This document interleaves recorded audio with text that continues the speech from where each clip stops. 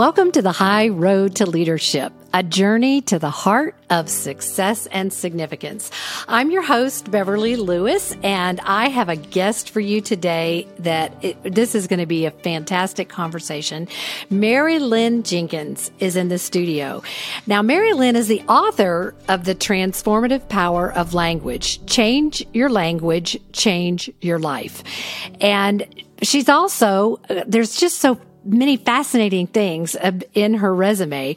I'll start with the fact that she is a mother, a wife, a coach, a speaker, a consultant, and I already mentioned a writer.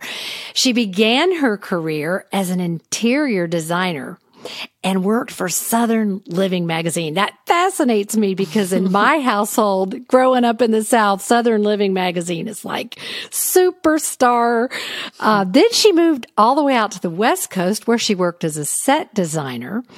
Mary Lynn has owned her own businesses. She owned yoga studios for 11 years and taught the NFL how to touch their toes. I love that. She has trained hundreds of students to step into leadership in and out of the classroom as entrepreneurs, as catalysts for change. And she also has her own podcast called One Creative Act.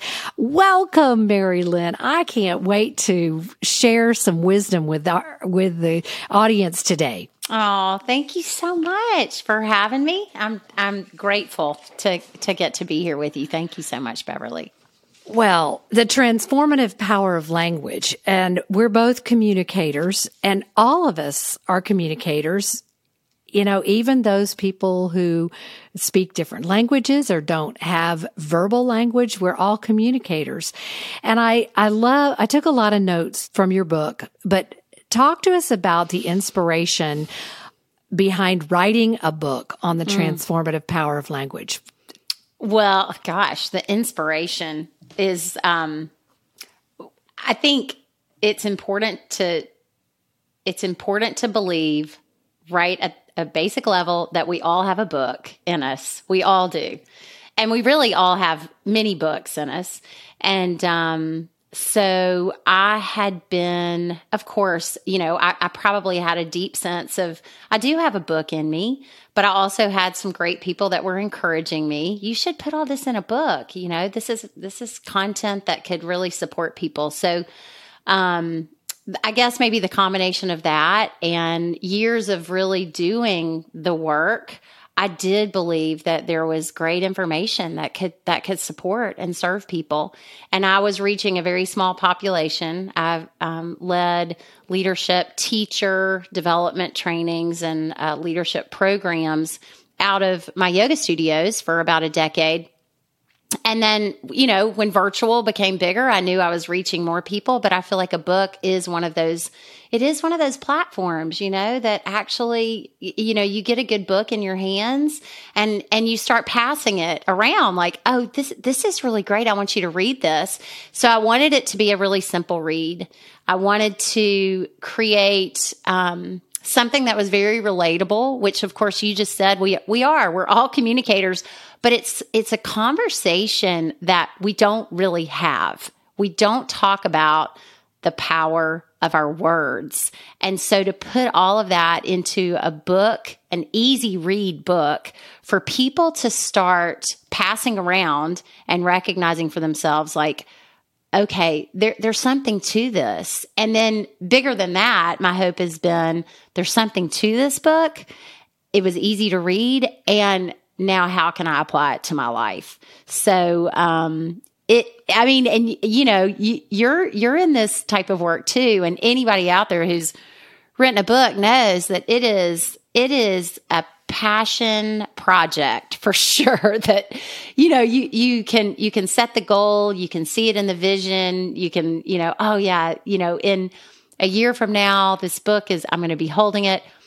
The journey that you go on in writing a book is, it is not for the faint of heart, for sure, but it is also one of the most amazing experiences, I think, of my lifetime. And I was just writing some notes the other morning in my journal, and I put my second book. It was the first time I really intentionally wrote in my second book. So I know that I have, in my goals, and I can see another book, and I think the treasure in writing it is the process that the author gets to go through, and then also the continuation of that treasure is really the hope that it's serving people. It's really giving people something. So I love that. What I'm picturing right now, and I want to start here too, is that when I go hiking with my husband, we go out in nature a lot. And, there's always a sign that says, leave only footprints behind. Mm. So my goal has been always to leave places better than I found them. Like if I find some trash there, I'll pick it up and remove it. But how much more should we leave people better than we found them? And I know in your book you say we leave people with an experience of ourselves every time we deliver words. Mm-hmm. Yeah. So let's talk about that. Let's dig into that a little bit, because I want to ask, how can you suggest to people to become aware that everything we say, we're impacting people. Mm-hmm. It's like seeds we're planting in their lives, right? Yeah. Amen. It is. I mean, that's exactly what it is. I think, my story with even beginning this kind of this looking, having a lens for the power of our spoken word, it started just like this. I don't think it's something that is talked about. We know that communication is what gets us things. It gets us our job. It gets us where we're going. It gets us the relationship. Communication is actually what gets us there. But to really have a conversation and start looking into how we are speaking, the words that we're saying, the impact that they have in any sort of setting, that's what really started interesting me. And it was totally rooted in my own breakdown, of course, which is where a lot of the things that we want to dive deeper into, it's rooted in our own dark space. And my husband and I had moved from Birmingham, Alabama, after just about a year of marriage, to the West Coast. And I was doing my thing. I was really, really, I was becoming a successful set designer and loved my work, and was back and forth to San Francisco for big chunks of time, 3 weeks at a time. And he was involved with his work. And so what I'm saying is we were somewhat leading lives that didn't really intersect a whole lot unless we were intentional about it. And as a result of that, communication started breaking down. It became surface and pretty superficial. And I feel like one of the great things in my life was a girl that was living in our apartment complex. She said, I know a woman, if y'all are willing to go, would you go? And, she's a counselor of sorts. And I said, yeah, maybe, I don't think my husband will want to go. Well, my husband is the one who really wanted to go, and I was the one that didn't really want to go at the time. So, but we ended up in her office, and it was my first real introduction to, I had heard of counselors before, but Teresa was more of a coach. And she is a coach, phenomenal. And while she was coaching us in our marriage, and by the way, like I'm painting a picture, like we so willingly showed up. I mean, my arms were crossed the entire time. I was like, the marriage is done. I don't like you anymore. I don't even really care how we got in this place, but this is where we are and I want out, So all of that was really the energy around our first several meetings with our coach. And what began to open up in those meetings with her was she actually taught us how to speak to one another. That's what she was teaching us. I mean, I'm an artist. I'm a creative. I am super expressive. And I was like just like a fire hose. Anytime my husband TF would walk in, he is organized, logistics, detail. It's like we have completely different communication styles. And I'll never forget, Teresa looked at us. This was on day one over 20 years ago. She said, Mary Lynn, it's like you're speaking Chinese, and TF, it's like you're speaking German, and you're walking through the same room, and you want so badly to have a life together. And I remember her saying this too. She said, and I believe that there is so much love. There's so much love between the two of you. But when you're speaking a different language, you will miss connection. And oh my gosh, it gets me emotional now because it was so true. And I feel like, gosh, isn't that true of so many relationships, so many organizations? Oh my gosh, it's the state of our world right now. It's the prominent lens that I think we're all looking through. This is the way I talk, and so they better understand. And really, when we can take that lens off and start listening, like, oh, actually, what mattered the most really underneath the hard shell for me was I wanted to be with my husband. That's what mattered the most, right? Yes. If I peeled away, trying to be the tough girl and, ready to run, if I really picked that up, what mattered the most was I want to be with my husband. I want this marriage to work. I just didn't know how to do it. And I didn't have the skills in my language to actually connect to him. And so I believe in, I know you're a great coach and I love coaching people. I think that that is a very, very vulnerable step. But I think it's probably one of the most powerful steps that we can take when we know, like, hey, something's not working. My default is to say it's not working. I'm out of here.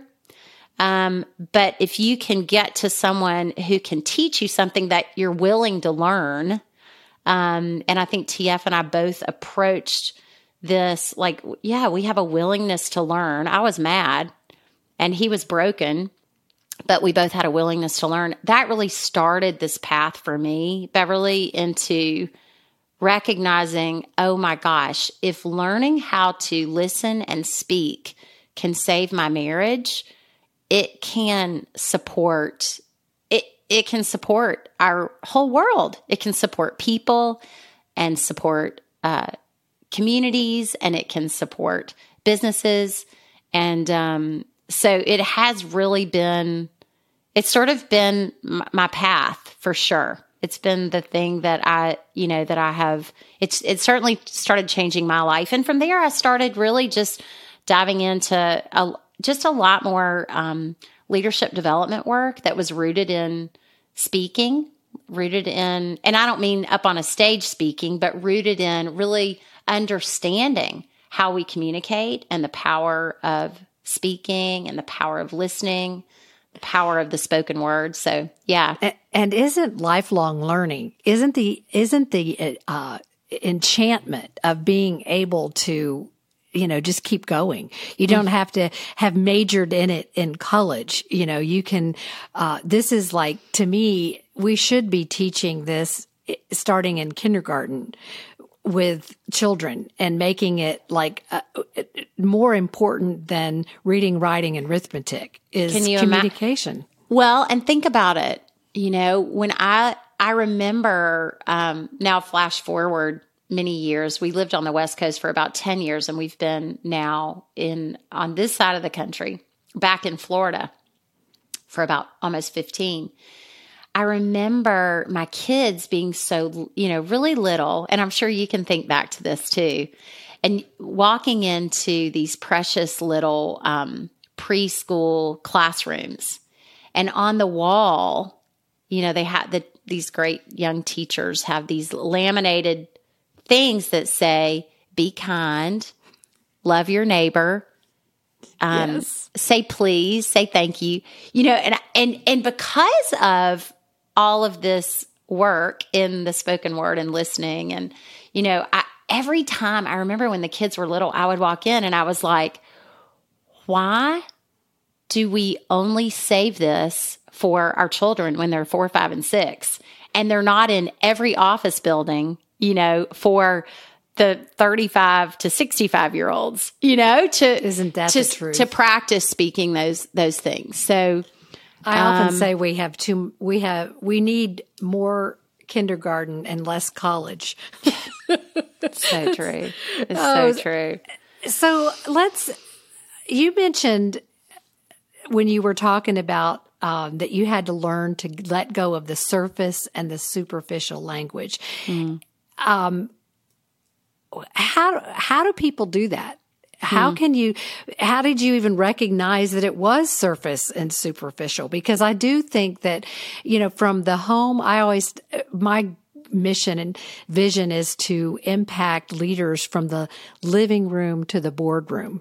And beyond, because, and so what is so fascinating to me about the power of this is it does affect every single area of our lives. It affects our businesses, it affects our jobs, it affects our families. But can you give like an example of how it can be, how people can recognize when they're being surface and superficial? Yeah, well, yeah, that's a great question. I'll start off by saying this. We're not separate.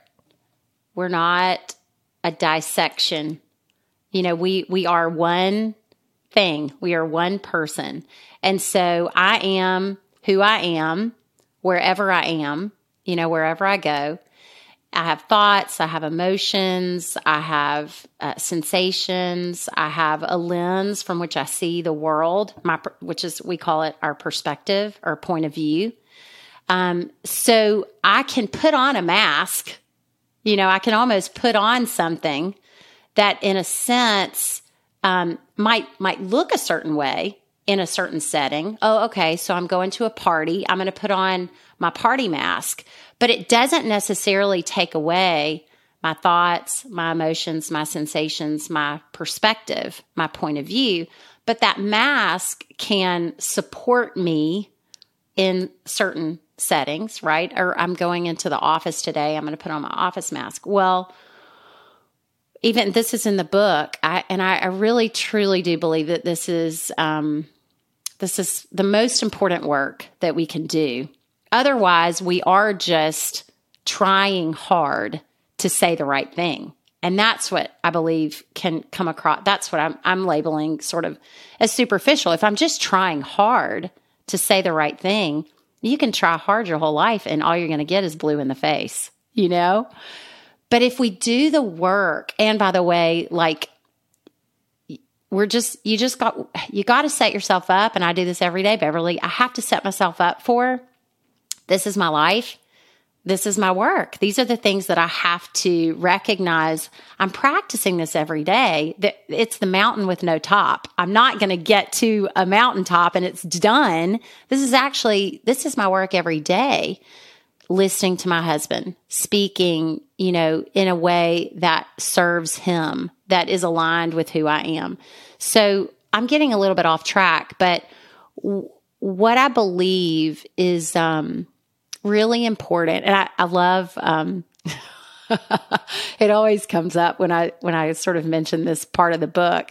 Brene Brown, who I know you probably listen to, and I love her, but she's like, in one of her first TED Talks, she was like, I showed up at the counselor's office and I was like, no childhood stuff, none of that crap. I don't want to go back. I don't want to deal with any of that. Well, the thing about listening to where you came from is that it actually was the first breadcrumb that got you to where you are in how you communicate.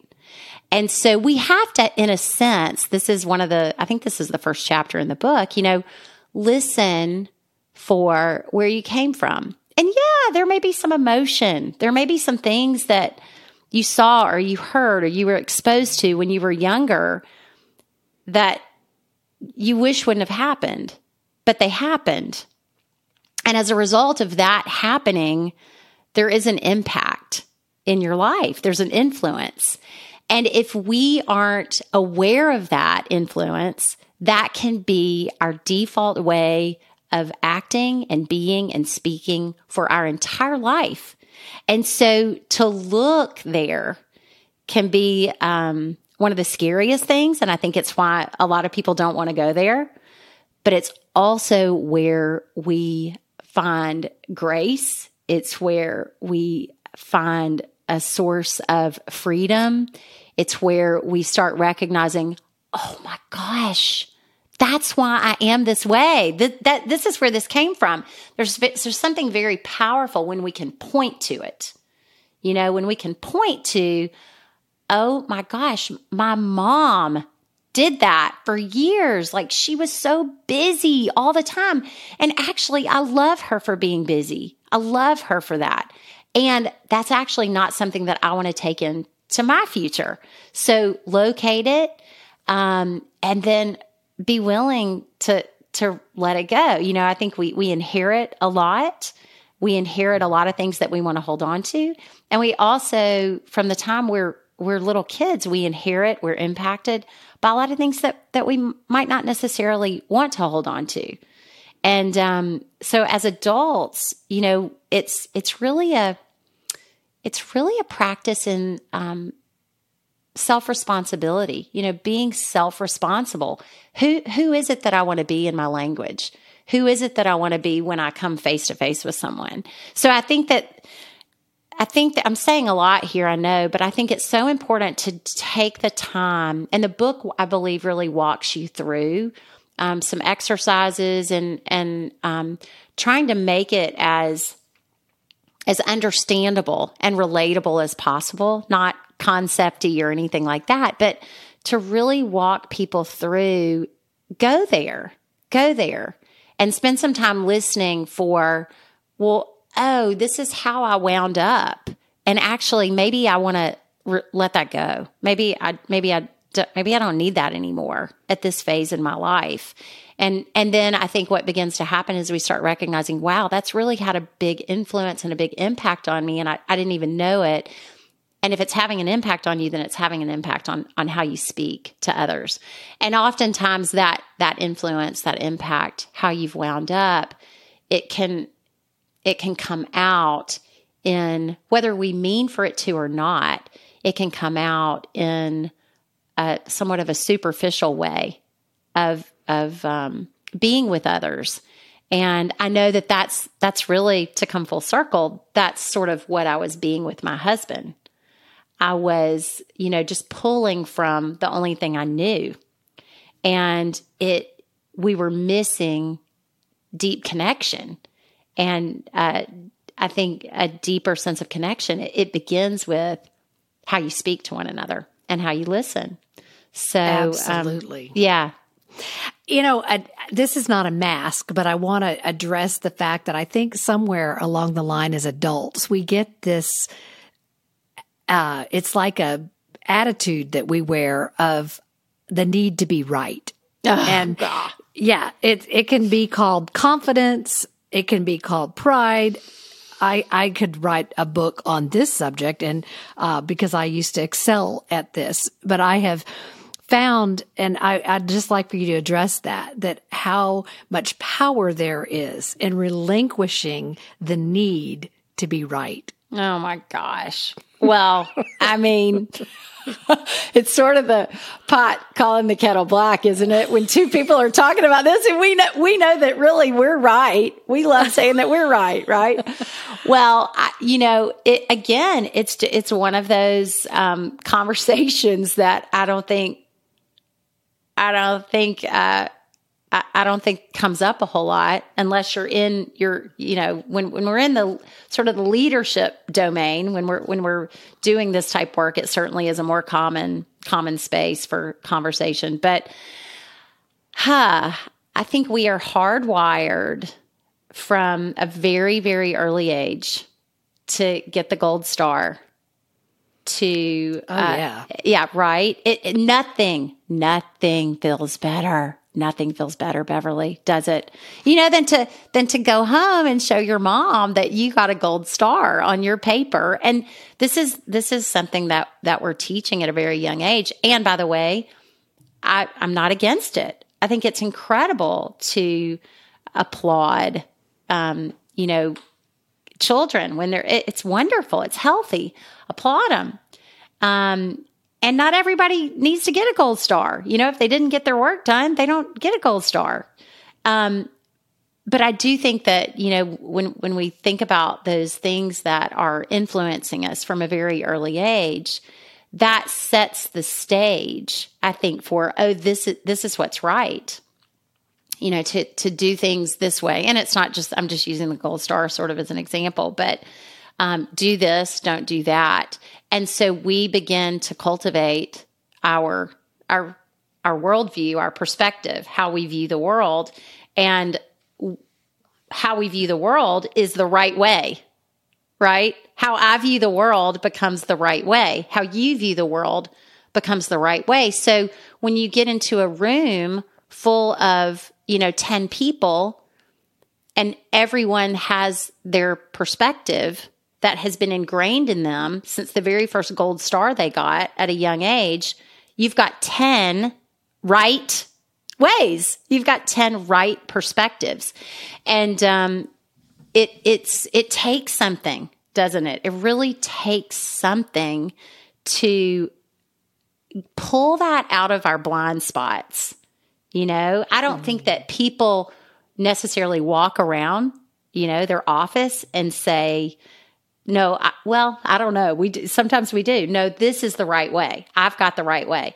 I think that there's there may be sort of a facade of, in a lot of marriages and a lot of relationships and a lot of organizations and a lot of businesses, we're trying to work together. If you're trying to work together, you're not really working together. There's a lot of effort and try. But there is something in, I think, pulling forward from all of our blind spots. And by blind spot, I mean, it's what you don't see. You don't see it. And until we see it, we can't point to it. So pulling forward, oh my gosh, I do think I'm right all the time. I'm right all the time. And I actually loosening your grip on it is a good first step, right? Oh, yes. I did a whole episode just recently on our blind spots. And I just have to make a comment on the whole gold star thing too, that one thing I've become so acutely aware of is that we are accustomed to being awarded or rewarded from a very early age for having the right answers. And I think that's where this attitude of being right is. We don't usually get rewarded for having the right questions. Oh, so good. And as an adult, that's what I'm trying. I feel like that's what I've learned in this last period of uncertainty is if it's not about having the right answers. You've got to ask the right questions. And it's even like that in related to our circumstances, but more importantly, related to our relationships. You make a statement in the book that leadership is this: honoring your word and being up to something bigger than yourself. Leading is about making others better. I love that. And I know that that's been your vision. Your vision is big, but it starts with something as small as words. Isn't that fascinating? That's so fascinating. Well, I think, if you pulled a group of people together, and you've probably done something like this before, and you just ask them the question, what is leadership, or what are the qualities of a leader or qualities of leadership? I mean, strong, and they're the ones who raise their hand first, and they are the influencer. They're in the front of the room doing the speaking. They look good. They, whatever. We would throw all these qualities out that are, in a sense, we've got to bust through that too. That's something I'm like, yeah, no, there are some of the most beautiful, soft-spoken leaders that I'm drawn to now, especially in my older years. I'm drawn to that softer leadership quality. Those are the people that I'm learning from. And it has nothing to do with what I think maybe an old way of looking at, saying what a leader is. It has nothing to do with that. It's totally in who they are, with the words that they use, and being aligned with what they say. They follow through with what they say. That if they mess up, they clean up their own messes. They claim, responsibility, and that is leadership. Leadership is your word. And I fail every day. Don't we all? Yeah. And I also have, incredible breakthroughs where I recognize humbly, gosh, that worked, that connected, that mattered. And it was because I said something. I said I was going to do it. I did it. I followed through with it.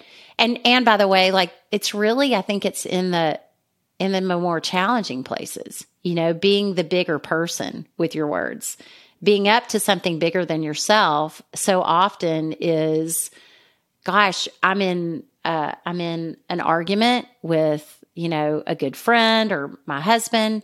I'm going to be up to something bigger with my words and go say, I'm sorry. I'm going to be the first one to say, I'm sorry. That's leadership. That is. I love that. Okay.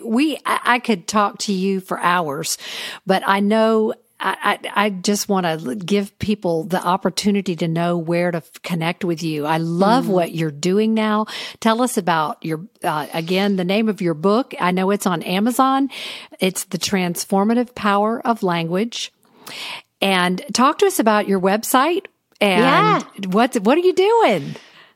Well, a little bit of a lot of things, but to me, it makes perfect sense. I have transitioned out of yoga studio ownership, which was really, yes, we taught incredible classes. We had a phenomenal group of a team that was in and out of there, and an incredible community in and out of the space for over a decade.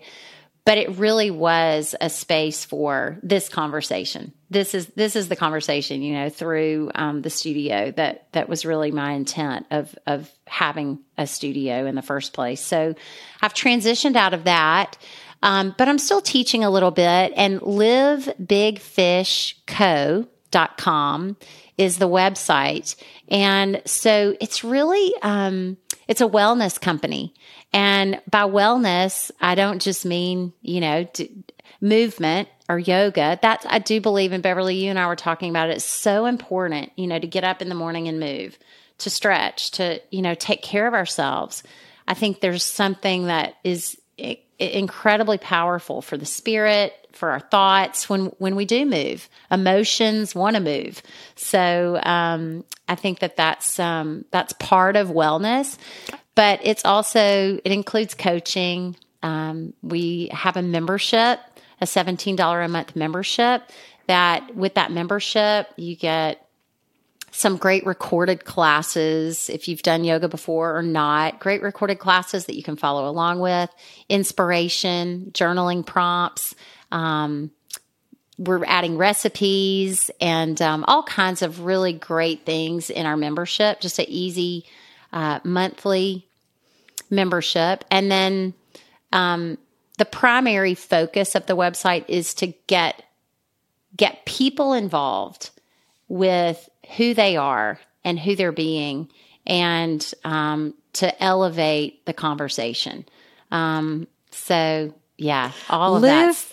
I love that. livebigfishco.com. It will be in the show notes, and we'll have your contact information and that available for our listeners. But oh goodness, this is definitely my language, is the language of leadership, the language of love, the language of of digging past the surface and really connecting with people. I have had a goal since I was in high school to be a master communicator. And I love what you said. When we talk about the high road to leadership, you really said it well, that this is a mountain with no top. It is a journey that doesn't have a destination end. It is a process. It's an adventure. And thank you for joining us today in this adventure of the high road to leadership. I look forward to creating something. And I just have to say one last plug for your podcast, One Creative Act. That's Mary Lynn Jenkins. You can find One Creative Act. You are doing a fantastic job of podcasting, and we've got some good things in our future. So thank you for joining us today. Thank you so much.